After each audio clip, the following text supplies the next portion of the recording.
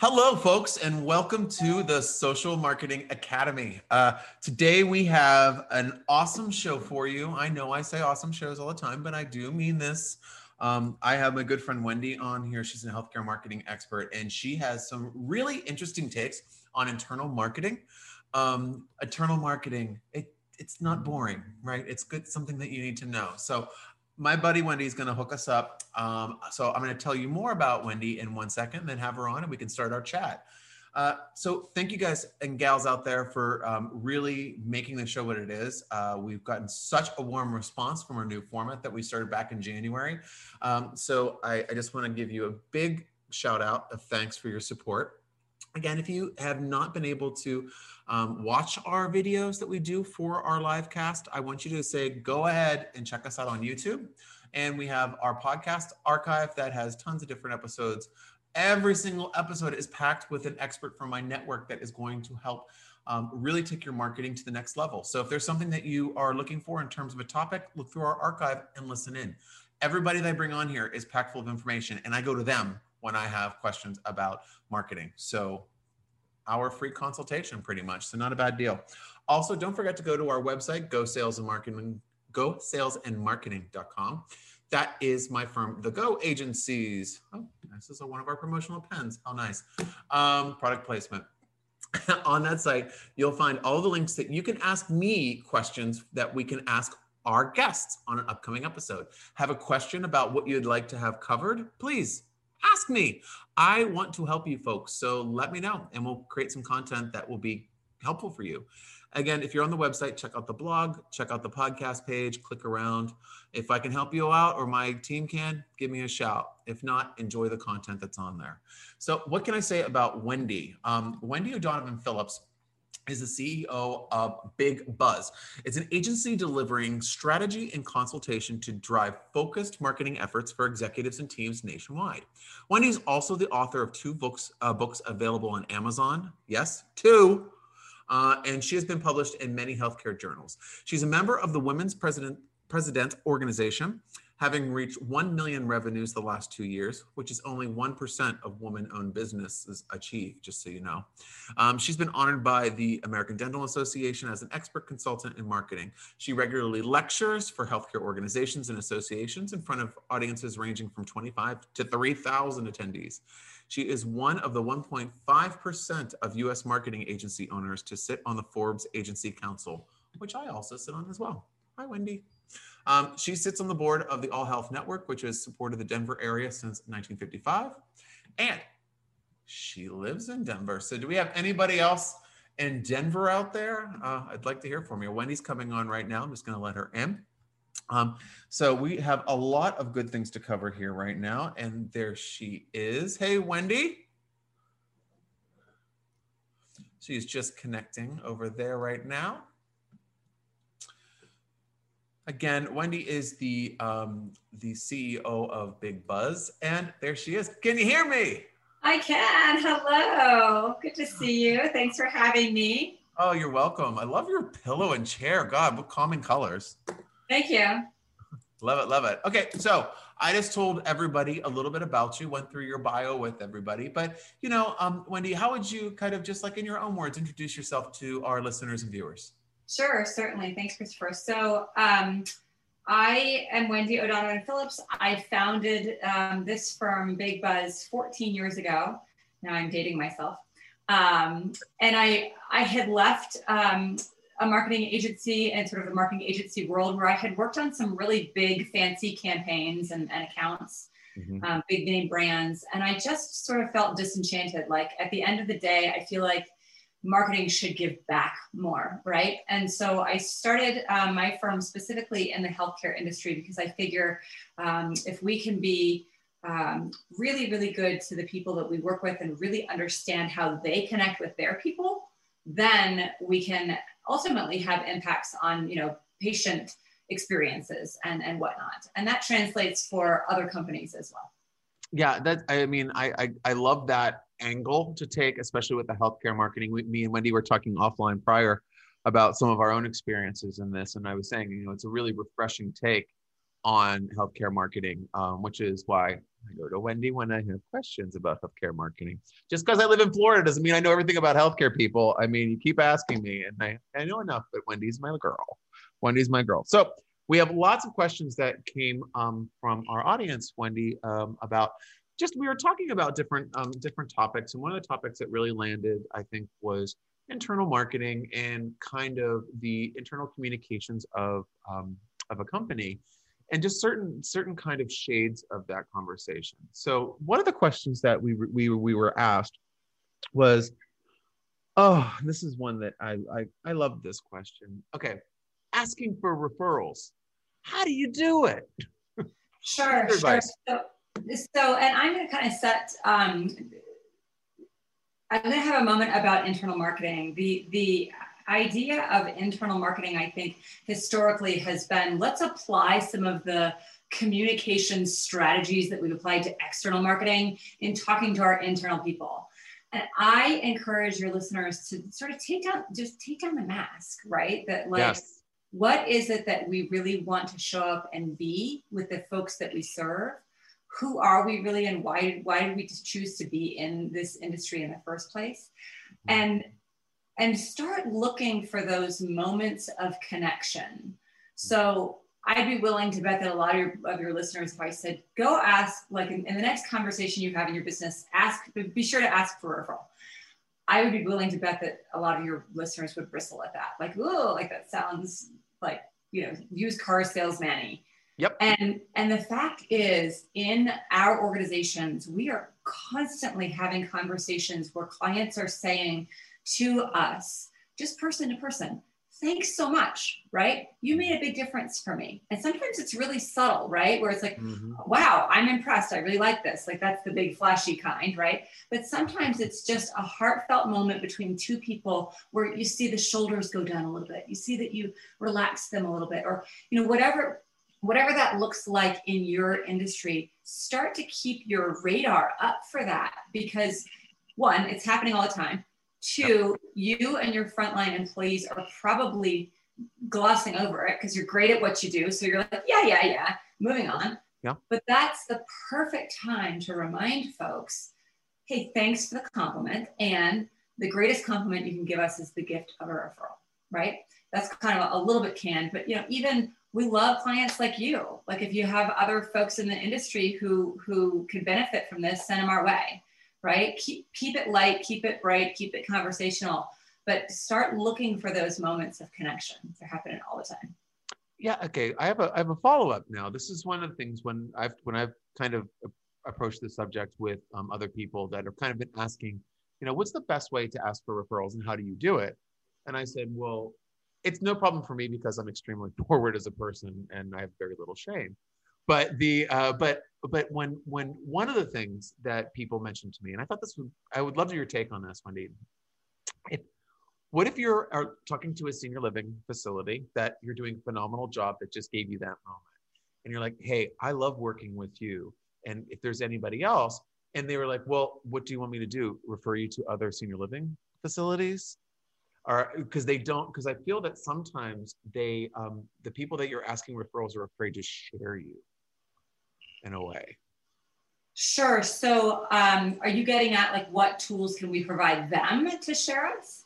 Yeah. Like how can it be, how can you help the person that you're asking do so in a way that is easy and it makes sense for them so they don't feel threatened? Yeah. I do feel like sometimes they feel threatened, like you are our diamond. Right. I'm not sharing you with right. anybody.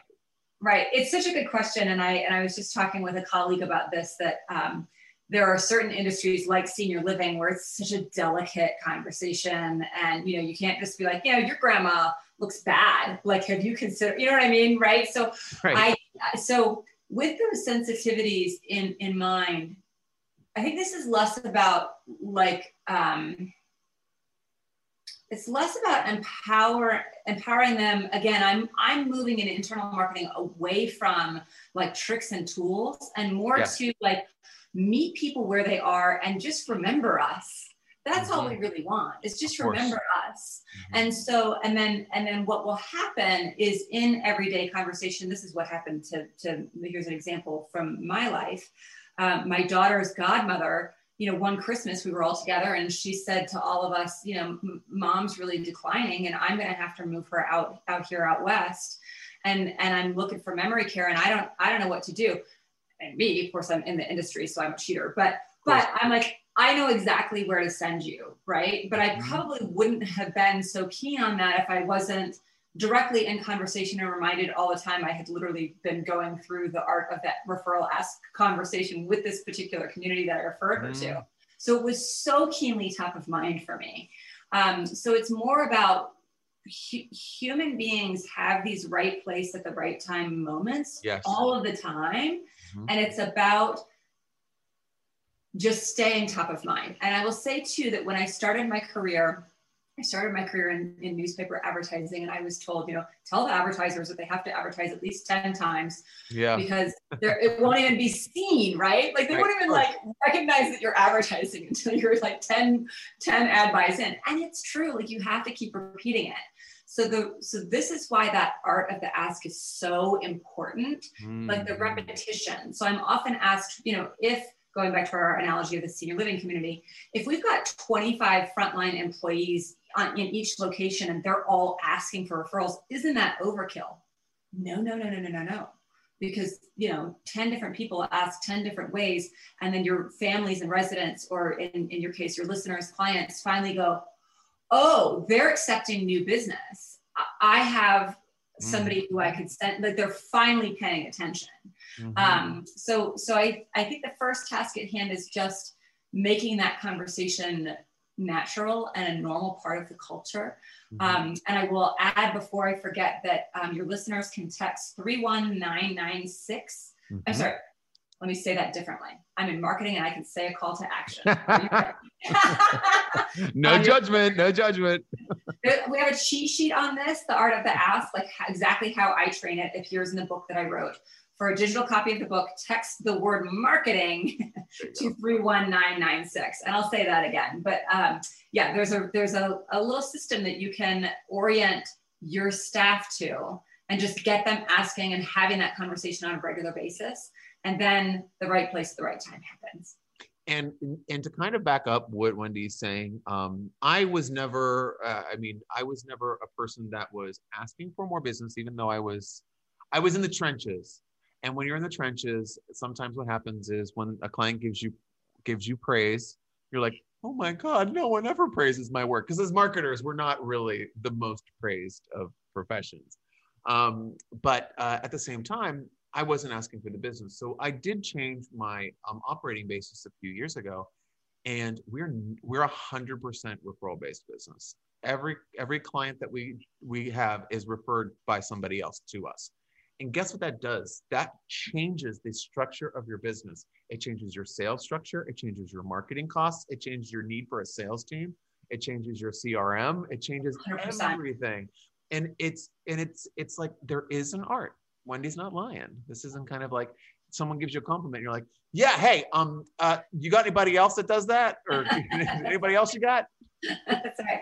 Well, and as we were talking about offline earlier, you and I both we all start our businesses in a way where it's like, yeah, you got business from me, I'll take whatever you got. And then you reach this threshold, sometimes naturally and sometimes on purpose. And this is a great tool to facilitate this transition into a more referral-based company.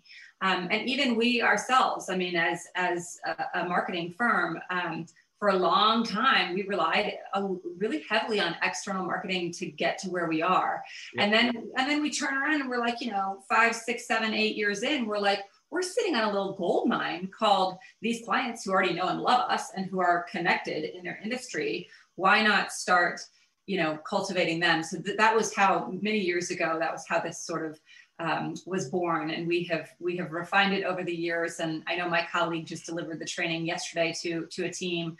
And it's all laid out there in the book. So it's really easy to take to your team. And the most important part about that is that it's not, I think I said training, and I hate that word, because it's not about going to your team and saying, now we're going to be a referral-based business and you're all going to ask for referrals. They'll all walk out, right? Yes, they will. Yeah. It's more about coming to them and inviting them to understand you do something extraordinarily special. every single day that changes lives. Let's have that conversation first. And again, I illustrate how to have that conversation.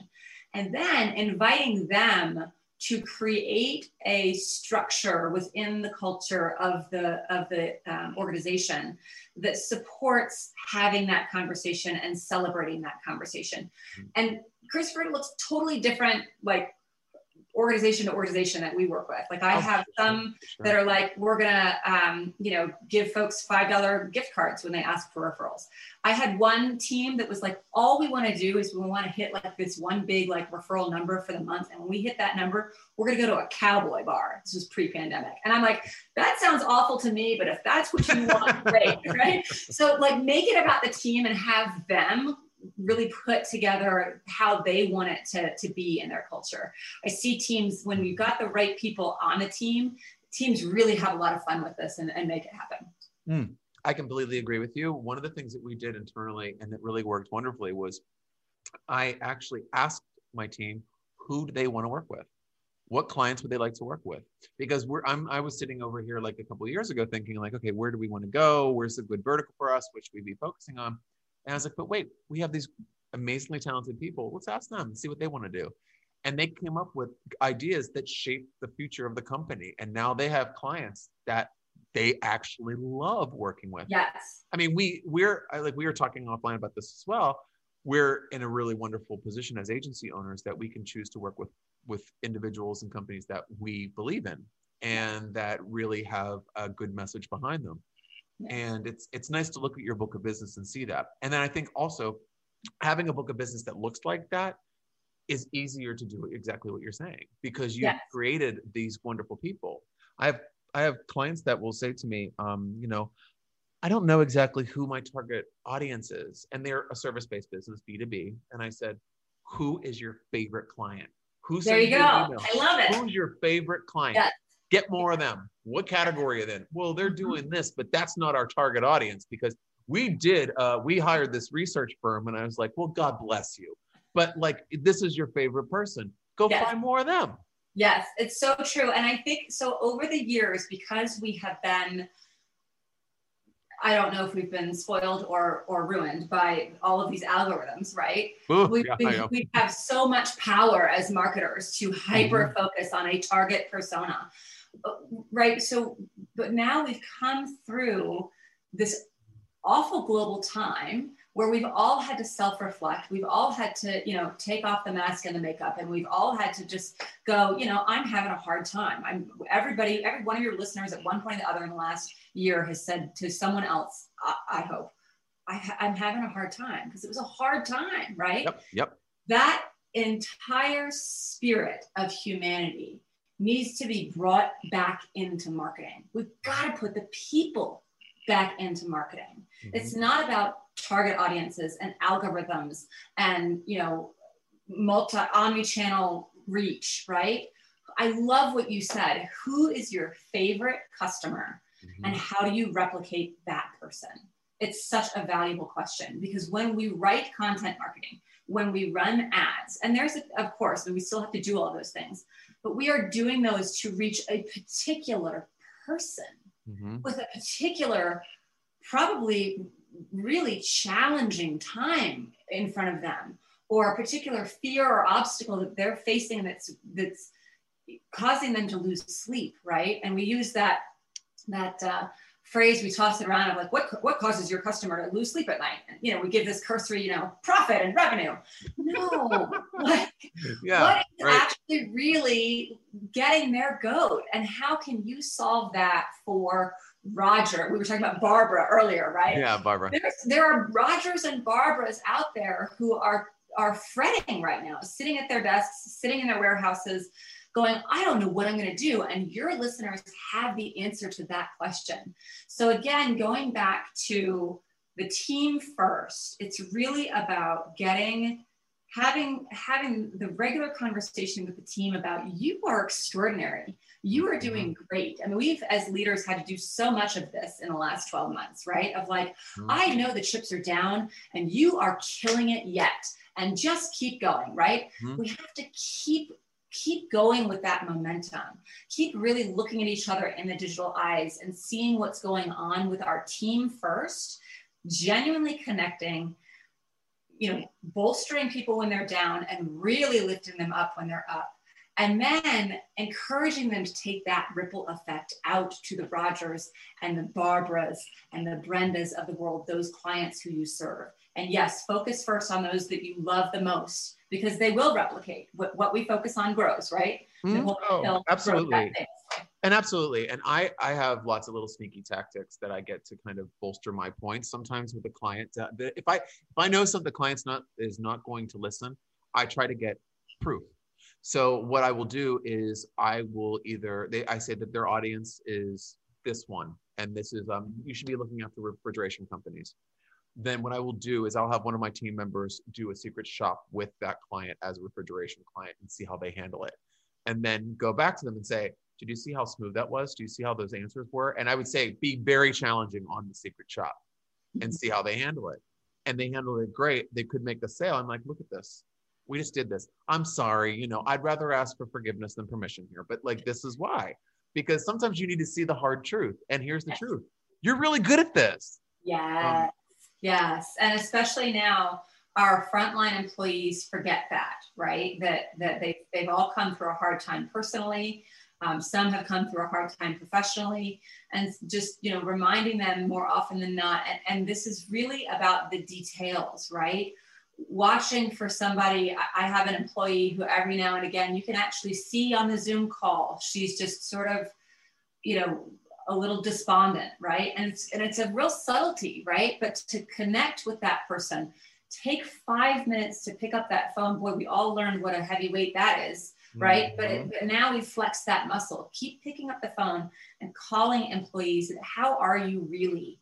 Let me, and what can I do to make your job better? And I want you to know that I saw this little thing that you did last week that made a huge difference.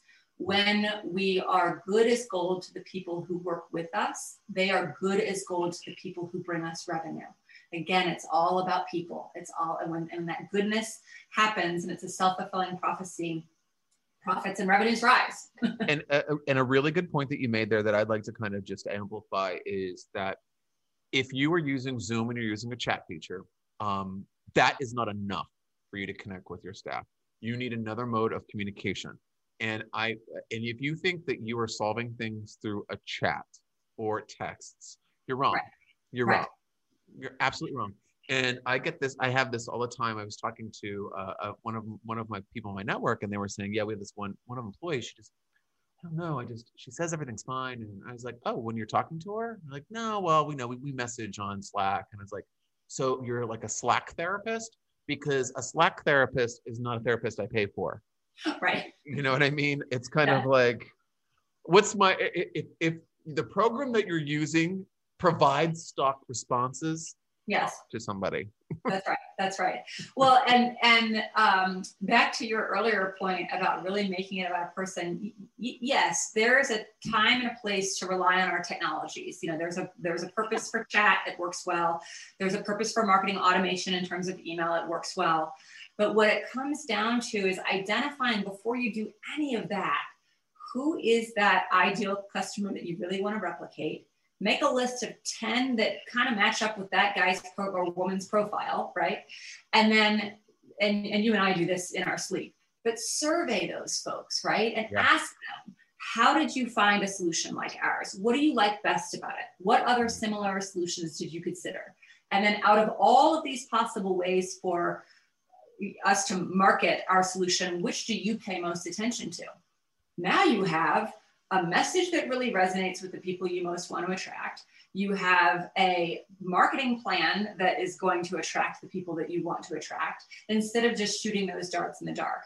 And again, the book, the first fifth of the book is about exactly this, how one could do a survey process that, like I said, for Christopher and I, it kind of comes to us so naturally. But I was challenged 5 years ago when I wrote the book, actually write out, it's like writing out how to teach someone how to drive, right? I'm like, I do this all the time. But I've actually written out how you could do it, your listeners can do it on your own. So again, the book, text marketing to 31996. And I'll say it again before we part ways. But you get a free copy of that. Yeah, and it really is important. Like one of the things that we do as an agency that we started, and I've really loved, because I feel like I like the triple wins. I don't like double wins. I want a win for the company, our company, our agency, the client, and then the actual agent that's working on the client or the heading up the client's team. And what we do is I challenge every single one of our account managers. They're working with all the clients every single day. They have to write 3 positive things that happen for the client every single day. And we keep a running sheet. Then we decide as a team, what are the 3 biggest things that are going to delight the client in a given week, based off of their circumstance, based off of whatever happened in the past week. And just because maybe somebody was like, oh, I'm really worried about this, or I'm really worried about that. Let's alleviate that worry with this. So then, and guess what? I have a whole list of what the best things that employee did, so I can reward them based off of that as well. I love it. I love it. And this is a great example of genuinely putting the people back into the marketing. It's not about the dollar results, and it's not about the technology. It's about, what are we best at? How do we celebrate that? How do we really shine that in front of our customers, so that then like-minded customers are coming to us? And it is so much more fun to attract those customers and then have a book of business filled with customers who love you and are singing your praises. It's so much easier and so much more fulfilling. Yeah, and I think that I think everybody out there also, when you're choosing to work with an agency, a marketing agency, for whatever campaign that you're working with, a good agency is going to try to emotionally connect with your subject matter. So we're going to offer you more than you could even imagine. And just because we're not sitting in the office next door does not mean that we can't figure out what's going on. That's right. How many of these organizations we've all seen right now are connecting through video calls or what have you? We can do the same thing. I consider my company the marketing department down the hall, and I want you to consider that. We're not an island. We're not that agency that we pay. Oh God, they're the top expense on our thing. Yeah, because you're getting 10 people for the cost. Okay. Right. I'm sorry, Barbara, but I got to tell you, we got to look at that again. But talking about something remotely related to that, upselling. Okay. Mm-hmm. Another question that we got is kind of what methods, what are the best methods to approach upselling with a client and your team? Sure. So again, and this is all about turning the focus inward, right? So not relying so heavily on external marketing, but looking at that gold mine that you're already sitting on. Yep. And with current clients, I mean, that's another one of those words like training that I bristle at, upsell, right? Because nobody wants to be upsold. No. And I will digress here just a bit and say, Christopher, you and I had such a lovely conversation about vernacular, right? That words matter. Yes, they do. So, going back to our senior living analogy, nobody wants to buy a bed in a facility, right?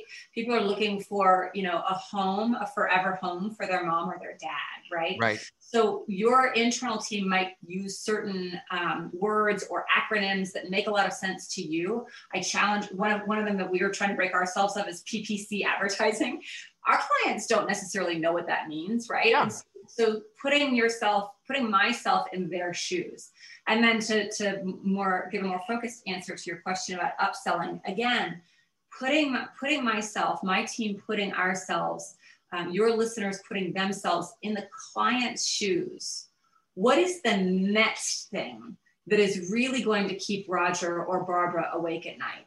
Genuinely, what is the next big obstacle that this person is going to have to face in the arena where we serve them? What's the next big burning question they're going to have? Yep. One of the things that we encourage marketing teams to do, if your listeners have an internal marketing team, we encourage you to separate the role of project manager and client services person, because the client services manager should only have the relationship with your customer and should love on that customer and know that customer inside and out. So when Barbara calls and says, I'm looking at our current deliverables and my concerns are this, that, and the other, that person can look 3 moves ahead and say, my gosh, we're going to need X, Y, and Z in addition to what we're already doing. Let's nail this. And then I'm going to reapproach Barbara and tell her, I really heard her on that conversation. And this is what we need to do next to really safeguard your organization. Then the project manager on that same marketing team has no relationship with Barbara, no contact with Barbara. And the project manager can go to the client services manager. When those 2 people get together, the client services manager gives, oh, and Barbara's got all this stuff that she needs, and she poor Barbara, and I just love her, and can we just do X, Y, and Z for her for free? And the project manager says, no, we cannot, because Barbara is out of time and budget. Yeah. So the whole point of this is that, again, you're putting the right people in the right seats on the bus, not a foreign concept to any of us. But then you are honoring their roles so much so that this person becomes just yes, Barbara, and this person becomes just no, Barbara. And the healthy tension that happens protects everything for Barbara, right? Mm-hmm. It protects her feelings, it protects her relationship with you, and it also protects her time and her budget that she has so carefully allotted with your team. And so we see that is a really great system to stay in check around those little opportunities that arise that the marketing team or the company wants to say, oh yes, we could do all of that because we love you. Mm-hmm. Of course you do. But right. Set up some stop gaps so that the love doesn't cost us all too much money. Yeah, no, I completely agree with you. And it's interesting because what we do is, and obviously doing lots of digital and getting kind of involved with someone's marketing campaign, a lot of things aren't fully disclosed at the beginning. And this is one of the things that I always tell clients: if you don't tell us, we're going to find out. So if there's skeletons in your closet and you need protected, you have to let us know. If I don't agree with you, I will say no. But but also, are you using other marketing agencies? Are you using how else are you marketing your business? Mm-hmm. And so we can know the full story. What are your plans for this year?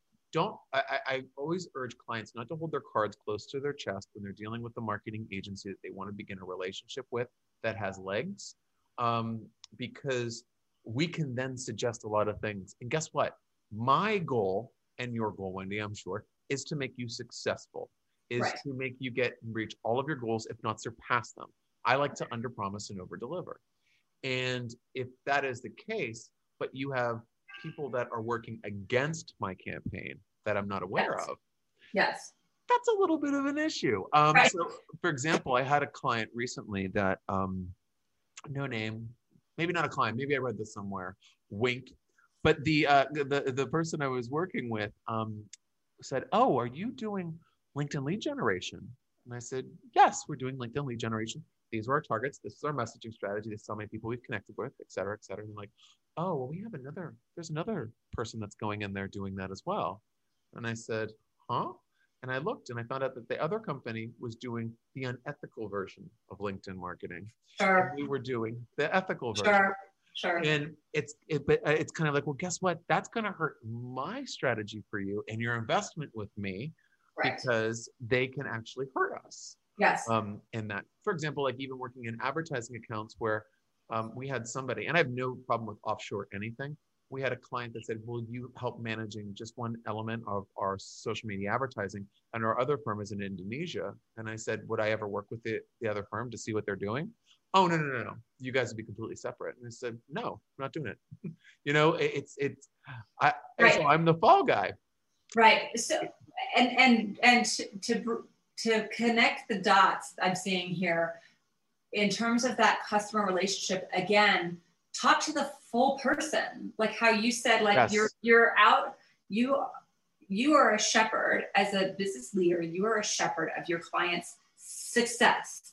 Yes, there are numbers attached to that, but there's also relationship attached to that. And in relationship, it's the nitty gritty, like it is the good, the bad, and the ugly, right? Yep. Mm-hmm. In the strongest client relationships that I have a lot of conversations like the one that you're describing right now, right? Where, I'm actually going to push back here, and here's why.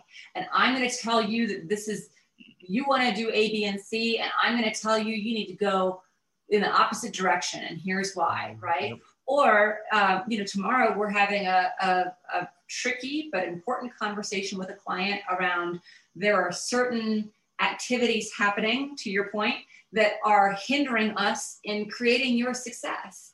And again, I think, in the 80s, 90s, in business, we all put on those, folks put on their mask and suited up and said, we're all just handshakes and grins, Yep. And the more I think humanity and business evolve, the more we just are ourselves. And so when things are not working for you internally, have a look at what certainly your part is in it, because there's always that.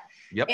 And then have a look at what is it I notice that the client is doing that's holding us back, and how can I say to that client, I noticed fill in the blank, and it's holding us back, and I need fill in the blank. I noticed I need, right? It's like for me, it's like the evolved version of the I feel statement, which we can all gag on that one, right? I feel bad when no.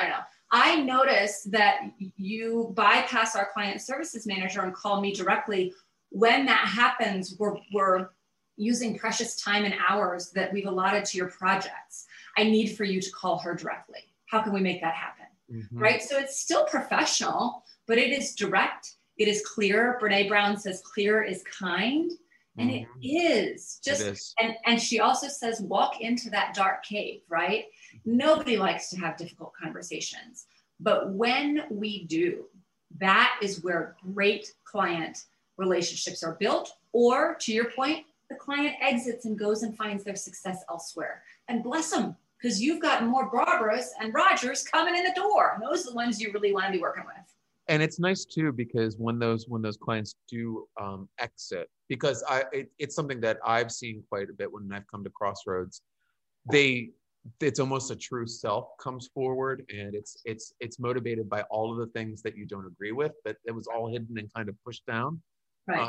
Or someone gets let go, and then the CEO just steps in and kind of postures, and it's all of those things. But once that person leaves, everyone goes, and everybody wins, right? Because that weight is lifted. I mean, I had a client that that we actually had to let go because they were being so abusive in their email communication. We have also done that. And the thing is this, it's not the takeaway, folks listening, is not that me and Wendy fire our clients. It's that right. if you want to work with someone that actually cares, there's firms like ours out there. And we aren't all snake oil salesmen. And I know that there's a lot out there because I am the rebound guy. I'm the guy that gets you after you've been wronged, or someone screwed you over, or someone overspent. Oh my God, Wendy, we had someone that came to us. I just consulted with them for a little while. They had a marketer, and we took them on for a little while. They had a marketer that they hired, and they completely ignored her spend. And she was justifying everything. She spent $140,000 in 35 days on marketing materials. And then I got a call saying, hey, why are you billing us? And it wasn't all for us. I mean, God, if only. But I mean, it wasn't all for us. And the CEO called and said, what's going on with this? And I said, your credit card, where we send the receipts to you, was what was happening. And they had no idea. And it's just, it's interesting as you go through this, the closer that you go into a human approach with individuals, rather than looking at them, like you said, as the suited up handshake and a smile, and you come to them in a place where you're comfortable and respectful to them, that you can have that conversation. Right. So yeah, and I think one of the things with upselling that we do, and upselling, I don't like upselling either. It just sounds like, oh, what are we going to sell them now? We're in trouble. No, what I try to do is I try to offer introductions that are useful for them, resources that are useful for them. And then if there is something that we can do internally that would help them out, we suggest that. So we do that. What we do is we do something called a campaign insider. So we send it once a month with the invoice, because it's going to be like, man, what are we paying for? Oh, And that helps out. But it's basically a roundup of all of the success of the last month, our plan for the upcoming month, and then suggestions. And kind of like, if you want to take these, great. These are just some things that we were thinking about. Mm-hmm. And it allows us to kind of look at the full playing field constantly. So I told every single person that works on a campaign has to not look only that we're doing a Facebook campaign, we're doing an Instagram campaign. It can very easily turn into a TikTok campaign or a YouTube channel or what have you. So it's empowering your team to understand how it all works together. Yes. Because it moves fast. Yes. Fast. Yes. Yes. Advertising alone in the last, just the last 6 months has been such a headache. Right. With all the changes. So it's trying to keep and empower your employees, I think, which is another really good part about the upsell process. Empowering them to have the knowledge so they always have the answer or know where to get the answer if they're product. Exactly.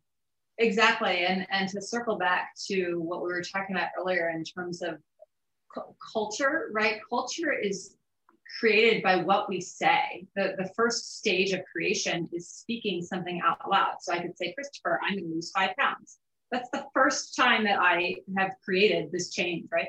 So in a business culture, we have to say over and over and over to our employees, to our team, this is how it works. This is how it works, right? And have all those parts and pieces together. And it is, I think, the most challenging thing to do in business. And we have an offering that I like to call Fix My Broken Marketing Team. So we have organizations that hire us and they're like, my internal marketing team is a mess, and they're lovely people. It's usually they're lovely people, they're talented people, but we're just a mess. And we very often support them in utilizing very simple tools to do exactly what you're talking about in terms of what are the main things that we sell? What is our main message? Mm-hmm. Who is our Barbara or Roger? Mm-hmm. What is our 1-year plan, our 3-year plan, our 10-year plan as an organization? Too often, folks in leadership positions like ours, for years, Christopher, I thought that I had communicated what the big grand plan was for Big Buzz. And then in the last few years, we've really been working on it as a leadership team. And it's been fascinating to me that one, they didn't know, and most executive teams don't know what the CEO is thinking, right? Somehow we're not mind readers, it turns out. And then secondly, they don't agree with it. My leadership team said, no, we don't want to grind the midnight oil and grow and scale at this ridiculous pace. And I'm like, well, that's disappointing to me, but I got over it because it's more important that I love this. Someone on my leadership team said years ago, it's more important, Wendy, that we're a sustainable company than a fast growing company. And it changed everything for me. But I had to first set up that right incubator, that right scenario for us to be consistently communicating and saying out loud to each other, what is the plan? Who is our target, right? And now we do that with marketing teams. It's a lot of fun, especially when your listeners have great teams, very talented, energetic folks. And when you give them the right frameworks for having the right conversations with each other and with the customer on a regular basis, then we're putting the people back into marketing. I have a question for you about that. Now, with I've done consulting with marketing departments as well, and I've seen that. I don't want to say 9 times out of 10, but a lot of the times, the communication between the sales and marketing teams is the main issue. They're both speaking different languages. They both have different expectations. In that process that you go through, how do you incorporate the sales team, or do you meet with them and see what their complaints are? Because as soon as you talk to each side, you know exactly what the problem is, right? Yes, and I would say it's 9 out of 10. I agree with you on that. I'm sorry. I'm a marketer, so I'm like really biased. But right. Marketing creates all the glossy, beautiful things, and sales goes, well, we don't have the right things. And then marketing's like, what do you mean you don't have the right? We just spent all this time. So yes, it is an age-old issue for organizations across many industries. And I would say the way that we recommend teams do it is that the sales team has a dedicated once weekly meeting it starts on time, it ends on time, it's the same amount of time every week. And they follow the same exact format. That format is followed by the marketing team in a separate marketing team meeting. Mhm. That format is followed by the financial team Yep. right, by the operations team, right? So you have silos, but then once a week, you all get together and do just a stand up 15-minute, let's go over our core values. Let's go over what our focus is for the quarter. Let's and let's get everyone oriented for the week on what is the most important action that you can take. Mhm. And in that stand up, when the individual meetings are following the same format, Mhm. and it's a very specific format, when that's happening on a regular basis and they're having the same conversation in the same format, again, communicating that spoken word over and over, that repetition, then when they come to that 15-minute stand-up, they can very quickly identify what support I need right now is Bob over in marketing, that glossy piece you're working on. I just got a message from the client that we want it to be this call to action instead of that one. Can you make that change? Mhm. And instead of us all making these assumptions, we have to actually talk to one another. And there are vessels, we think of them as vessels. Like which vessel does that problem belong in? I mean, we put it in that meeting, it gets resolved, or it gets brought up at that 15-minute larger meeting. It's a lot of fun. Yeah. It makes business so much more fun when we're having the right conversations. Isn't it? It's kind of because I mean, I've sat in usually when if I'm hired as a consultant and looking at marketing and trying to help get the marketing and sales departments together, I'll say, okay, in order for me to get going, I have to be in 2 weeks of all of your meetings. And then I say, okay, they say, oh, we're gonna send over the spreadsheet with some times. I'm like, the spreadsheet, what is this, 1992? And then I take a look at the spreadsheet, and there's like 25 meetings on there. And I said, is this just for sales and marketing? And they said, yes, this is how we keep everything in order. And I immediately knew it was a mess. Like I can immediately know it's a mess. And I got on the first call, and I worked with this client for a while, and they would just tear down whoever. They had a strategy of tearing down whoever wasn't on the call. So the scapegoat was whoever didn't join the call. And that was their method. And that was their internal method, from the owner of the company to the marketing director to the sales manager to the finance person. And I'll be the first to admit, I have used some cockamamie and really bad ways of doing this. And I could wake up 10 years from now and say the way I'm doing it now was a bad way of doing it. We all do the best that we can with the tools that we have. But rarely in my experience have I looked someone in the eye and really listened and really looked for a commonality and looked for a place to find that common ground and relate, and walked away and thought, I didn't do that quite right. Very rarely. I think we get really, I've been talking about some pretty complex systems and approaches, and the fact of the matter is, it's just one conversation at a time. It doesn't have to be, keep it simple, right? The third week of March, when everything shut down, there was about a 6 or 8 week period where I just called each one of my team members for 5 minutes, at least once a week. And I just said, I just want to know how you're doing in this moment right now. Like genuine, like not how you doing, but like genuinely, like how you holding up? Like what's today look like for you? Because our teams are still pulling out of this, right? We can all see a little bit of light on the horizon, but we're still in it. And, just that 5-minute conversation to genuinely connect and empathize and find that common ground and say, I'm here for you, goes so far. I mean, that's I think one of the best marketing tools that's out there, is just connecting with your team first and making them feel really appreciated and heard. Yeah, I completely agree with you. And they perform so much better for clients that way as well. And I also find that they are 24-hour brainstormers. So if they really want a client, getting on a Tuesday evening at 1:00 in the morning, a chat in one of our clients' things saying, look what I just saw on TikTok. It's like, yes, I love that. I love it. It makes me so excited. Because they're not working. They're just living. And then they're seeing inspiration through their life that can be applied. And then it's like, that's a shit hot idea.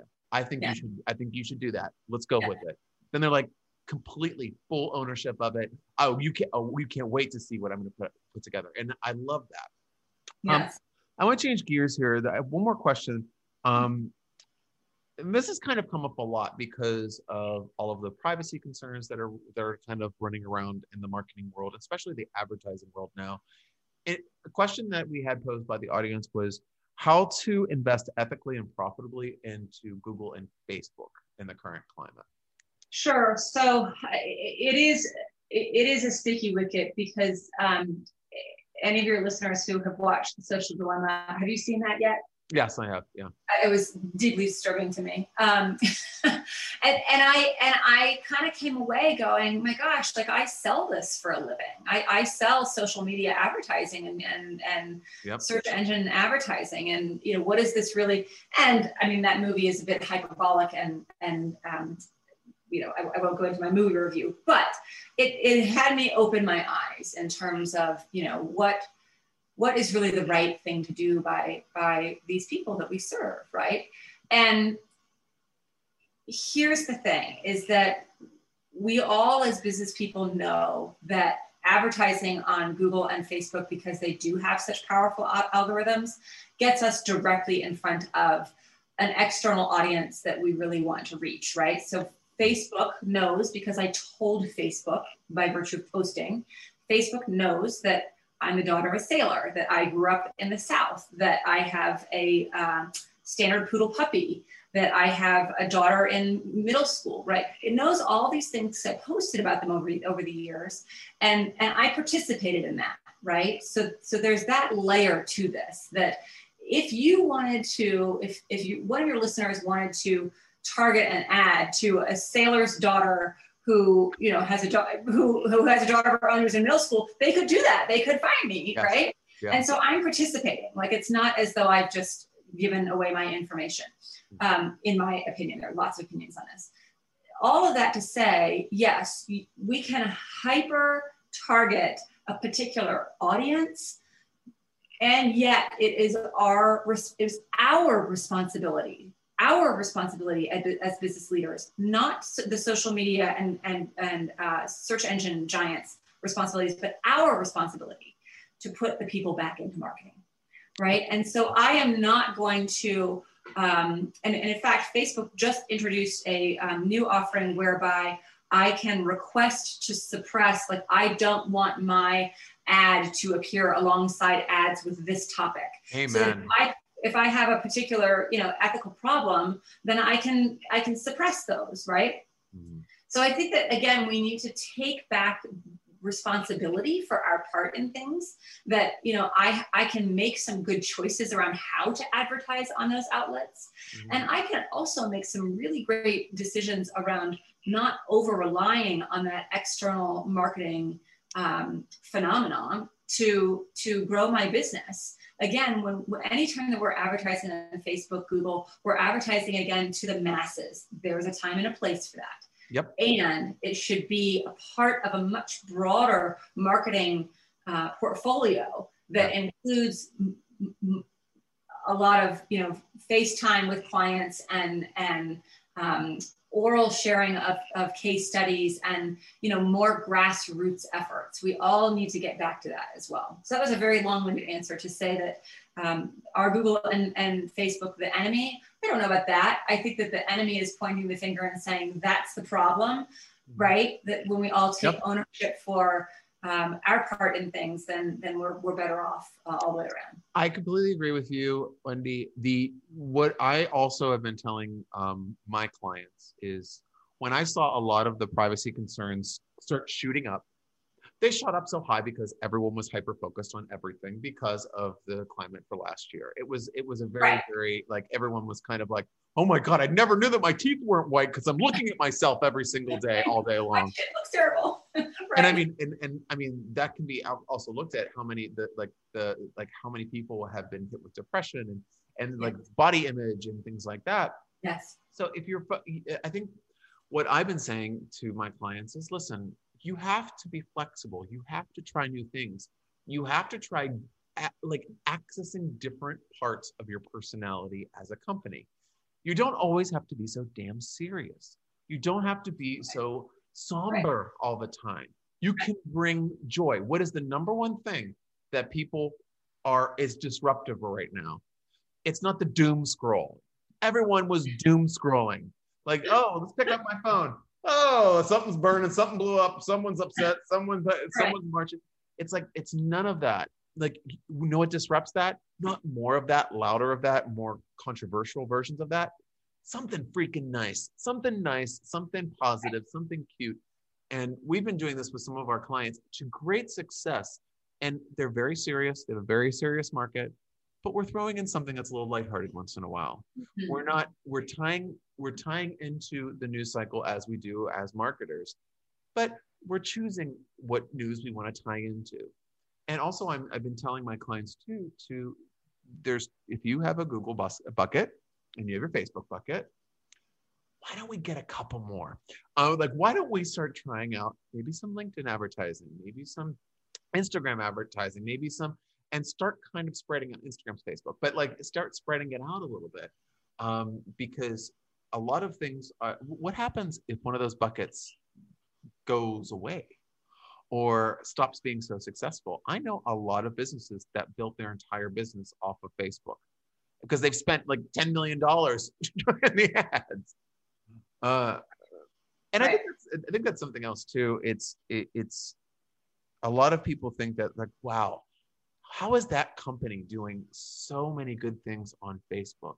Why are they so popular? And then you talk to that company, they're going to tell us, oh, well, we just have a really great advertising strategy. And then if I look at their advertising report, they're spending $75,000 a month. So I say all that to say that it's really important to spread out your spend if you're looking into investing into Google and Facebook. And also, I mean, a lot of our clients, we've seen previous campaigns that we don't really work with, and they were doing almost clickbait type ads. People aren't into that anymore. I don't think so much. I think people get really angry with that. Not so much. That's right. But okay, well, Wendy, I mean, thank you so much. It's been such a great conversation. Thank you. Where can people, obviously everything that Wendy's going to tell you, I'm going to put into the notes of the show so you can scroll down in the show description on our website or YouTube, Facebook, wherever you find it. But Wendy, where can people find you? What's coming up next for you? Sure. So you can find us at www.bigbuzzinc.com. That's INC.com. And then don't forget to text the word marketing to 31996, and we'll get you a digital copy of my book that outlines a lot of the systems and structures that I talked about today.